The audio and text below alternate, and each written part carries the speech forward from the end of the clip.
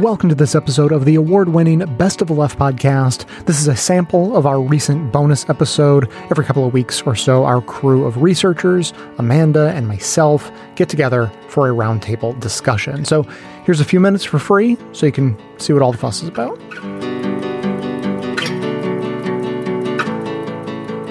Until recently, I had never, ever heard the term capitalism culture.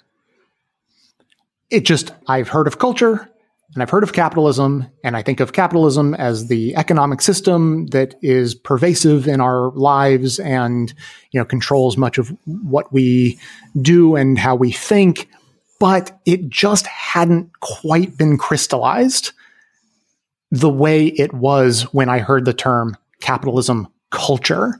And unsurprisingly, there's actually a Wikipedia article for capitalism culture. So here's the quick description. Capitalist culture promotes the accumulation of capital and the sale of commodities, where individuals are primarily defined by their relationship to business and the market. The culture is composed of people who, behaving according to a set of learned rules, act as they must act in order to survive in capitalist societies. Anthropologists like Richard Robbins point out that there is nothing natural about this behavior. People are not naturally dispossessed to accumulate wealth and driven by wage labor. And so I have a few examples that I want to go through today that I think one after the other will help solidify this concept in people's minds, the way it came together for me. This was one of those experiences where it's like I knew 20 things, like 20 stars in the sky, and then suddenly I saw them as a constellation. So I'm hoping that by the end of this episode, something similar will have happened for you. So the first story is a story that I thought of when thinking about the culture of capitalism and the role that capitalism plays in convincing people what is normal and right. Coming from multiple sides. So there was a study, maybe more than 10 years ago, I think, about daycare late fees. The idea being that these daycares were taking care of kids, obviously, and then when parents were late to pick them up, the people running the daycare had to stay late. It was costing them extra money, or they just couldn't get home the way they planned to get home. And so they thought, to try to convince parents to get here on time so that we can leave and go home to our own families, let's implement a fee. And so we will fine parents, a sort of menial amount, but enough to send a signal, right? And so this article about the study from 2008 talks about how the late fees were not only no deterrent, but actually made parents more late more often. So the article says, the fines that most childcare centers now charge, typically $1 per minute to discourage adults from being tardy, may actually promote lateness, researchers have found. Certain cues can switch moral behavior on or off, says Samuel Bowles, director of the Behavioral Sciences program at the Santa Fe Institute in New Mexico. Charging for things often switches off moral behavior. And to me, that's everything there. I remembered this study from whenever I heard about it. I think it was featured in Freakonomics or, the book or the podcast or something like that a while back. And that sentence there was everything I needed, that charging for things fundamentally changes the calculation that goes on in people's heads from a moral and a cultural norm to an economic norm. And they talk about how lateness once would have just been a cultural norm, and you want to be in a good relationship with the people you're interacting with. And so that's your motivation for not being late.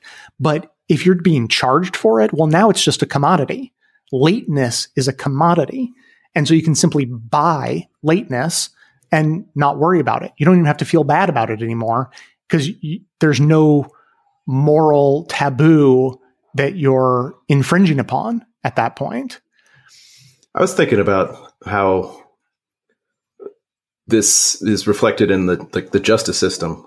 Like the justice system is put in place to be like the replacement for like moral judgment. We have laws written by men, and definitely written by men. And if you rob a bank or a convenience store and you get caught, you're going to jail. But if you're the head of a bank and you work for HSBC or whatever, and you launder money for drug cartels for billions and billions of dollars, you'll get fined. You're not going to jail. So there is zero incentive not to do it, other than the calculation that what will it cost us? How much will we get to keep? So like there is no justice in that system. So even the justice system is completely upended by the culture of capitalism. Like there's no punishment for once you reach a certain point. They call it fuck you money for a reason. You can do whatever you want. You can see it in like murder cases and just, any kind of crime committed. If you have enough money, you can probably get away with it. And then I also think it's laughable that Christians have this belief set that Christianity is the thing that keeps people moral.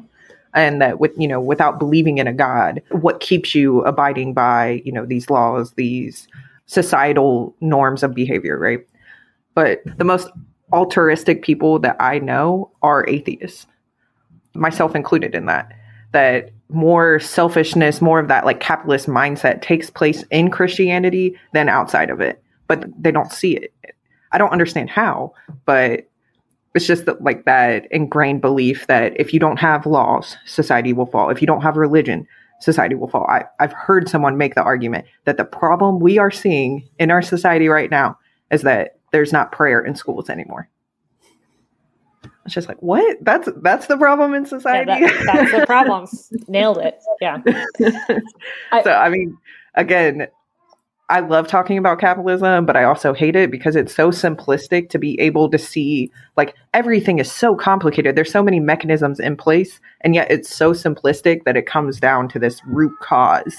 Now, how we get past that, I don't know. I do know, but how we actually move others to go in that direction with us is, I think, our challenge. I think, this whole, and I knew we were talking about the culture of capitalism today. I started, and I think it was when I was just kind of browsing that Wikipedia page to kind of get more of a sense of like the definition per se.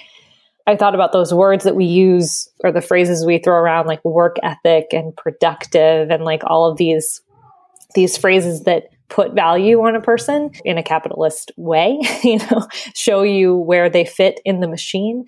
And then I remember I was like, there's something about work ethic. There's some weird origin to that. I have to remember what it is. And it was invented by a Puritan minister in the 17th century, the phrase work ethic. And you've probably heard the phrase Protestant work ethic. Like that's kind of where it all comes from.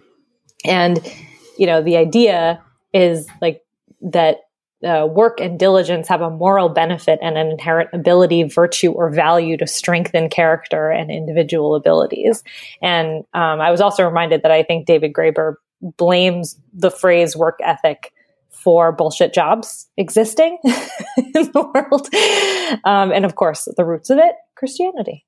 So the last thing I'll say about this story as we wrap up this example is that until this past week, probably, I would have thought about that story about the daycare centers and the fines they're imposing on parents and the parents' reaction as the most, if not the only important part of it. I thought, okay, that's how capitalism works. You put a financial mechanism on a situation that doesn't call for it, and it changes things, definitely not always for the better, and can sometimes make things much worse.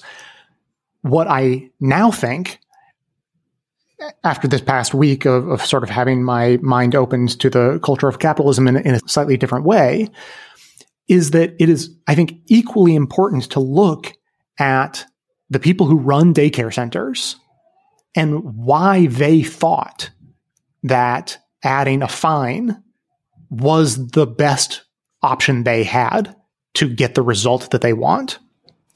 Because we live in a world we live in a culture of capitalism that tells people, put a price signal on it. If you want something to happen or you don't want something to happen, put a price on it in a way that nudges people in one direction or another. We don't even think about the idea of persuasion. We don't even think about trying to convince people with our eloquence, right? We don't even think, like, why don't we have one-on-one conversations with parents about why it's important to us as daycare workers for the children to be picked up on time so that we can go on with the rest of our day? I mean, maybe they tried those things. I don't know. But the fact that these fees are so widespread and so normalized seems to indicate to me, at least, that people thought, well, that's probably the best way to do it, and we don't know any other way. So that, to me, is the culture of capitalism, that thinking capitalism is the solution to any problem that you may come across. Now let's look at one more example, or another in a list. This is a story, it's just sort of a local story out of the Boston area, and I think most people will see it as sort of a horrifying story, but I think seen through the lens of the culture of capitalism, it takes on a slightly different life. And Amanda used the phrase, the water we swim in, a few minutes ago. And this story made me think about that phrase in a new way. I feel like we use the term water we swim in a lot in a way that sort of indicates that, well, we're the fish who knows we're in the water, right? The whole premise of the water we swim in is, most fish don't know what water is, but we're the fish who does. This story made me realize that sometimes, if not a lot of times, I don't know what the water is. So the headline is, according to a prosecutor, driver in hit and run death left for job interview. And the article says, the driver charged in a fatal hit and run in Cambridge left the scene after driving over the 80-year-old victim because she was heading to a job interview, prosecutors said Friday. Ashley Monturo, 41, of Pembroke, allegedly got out of her SUV, stood over the victim's body, got back into her SUV, called 911, and told the dispatcher that a woman in a walker may have fallen down.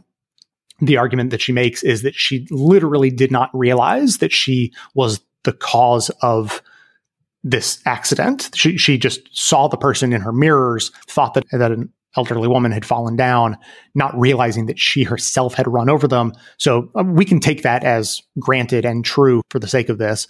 She did end up going to court and was acquitted for this. So basically, the judge believed her story that she did not know that she was the cause of the death. So the dispatcher then asked Monturo to stay on the scene until emergency crews arrived, but she said she could not stay because she had a job interview. And the reaction to this is, usually universal horror. And, how could you leave a dying woman, particularly when you were the one who ran her over, taking for granted her argument that she didn't realize that she was the cause of the problem.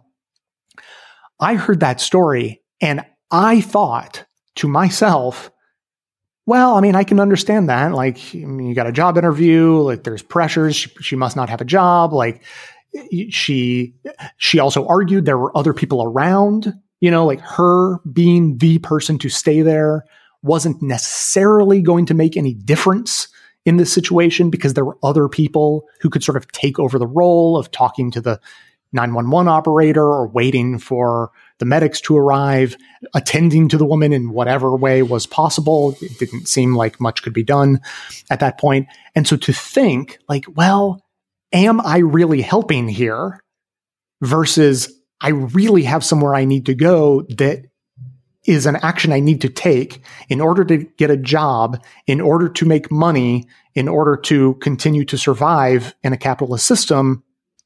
I thought to myself, that's, I see that. Like, I can see why she would have made that decision. And then I thought, oh my God, I'm in the culture of capitalism, and I just did the thing without realizing the thing I was doing. I was swimming in the water without realizing it was water. Because if you take capitalism away, then the idea of abandoning a dying woman is nothing short of sociopathic. In the culture of capitalism, it makes someone like me, who's super aware of this stuff and like tries to be as good of a person as I can, think like, nah, I mean, you got a job interview you got to go to. I get it. Yeah, I mean, I was thinking like, what a triumph of work ethic and productivity. Like, somebody give this woman a key to the city. I don't, not trying to blow this up, but like, yes, go to that job interview. That's it for today's free sample. Paying members are who make this entire show possible, and so these bonus episodes are really just a fun way to say thanks to them for their support. In addition to these full bonus episodes, members also get bonus clips in every single regular episode, as well as perks in our Discord community. The Discord community is free for anyone to join, but there's a members-only area where recommendations of all kinds are shared, both from listeners and producers of the show. So if you'd like to be our newest member, you can sign up at bestofleft.com/support directly from our Patreon page or from right inside the Apple Podcasts app. And if you can't afford a membership, I offer free financial hardship memberships. Just drop me an email to j@bestofleft.com and we will get you all set up. No questions asked. Or again, to sign up, visit bestofleft.com/support. Thanks for listening.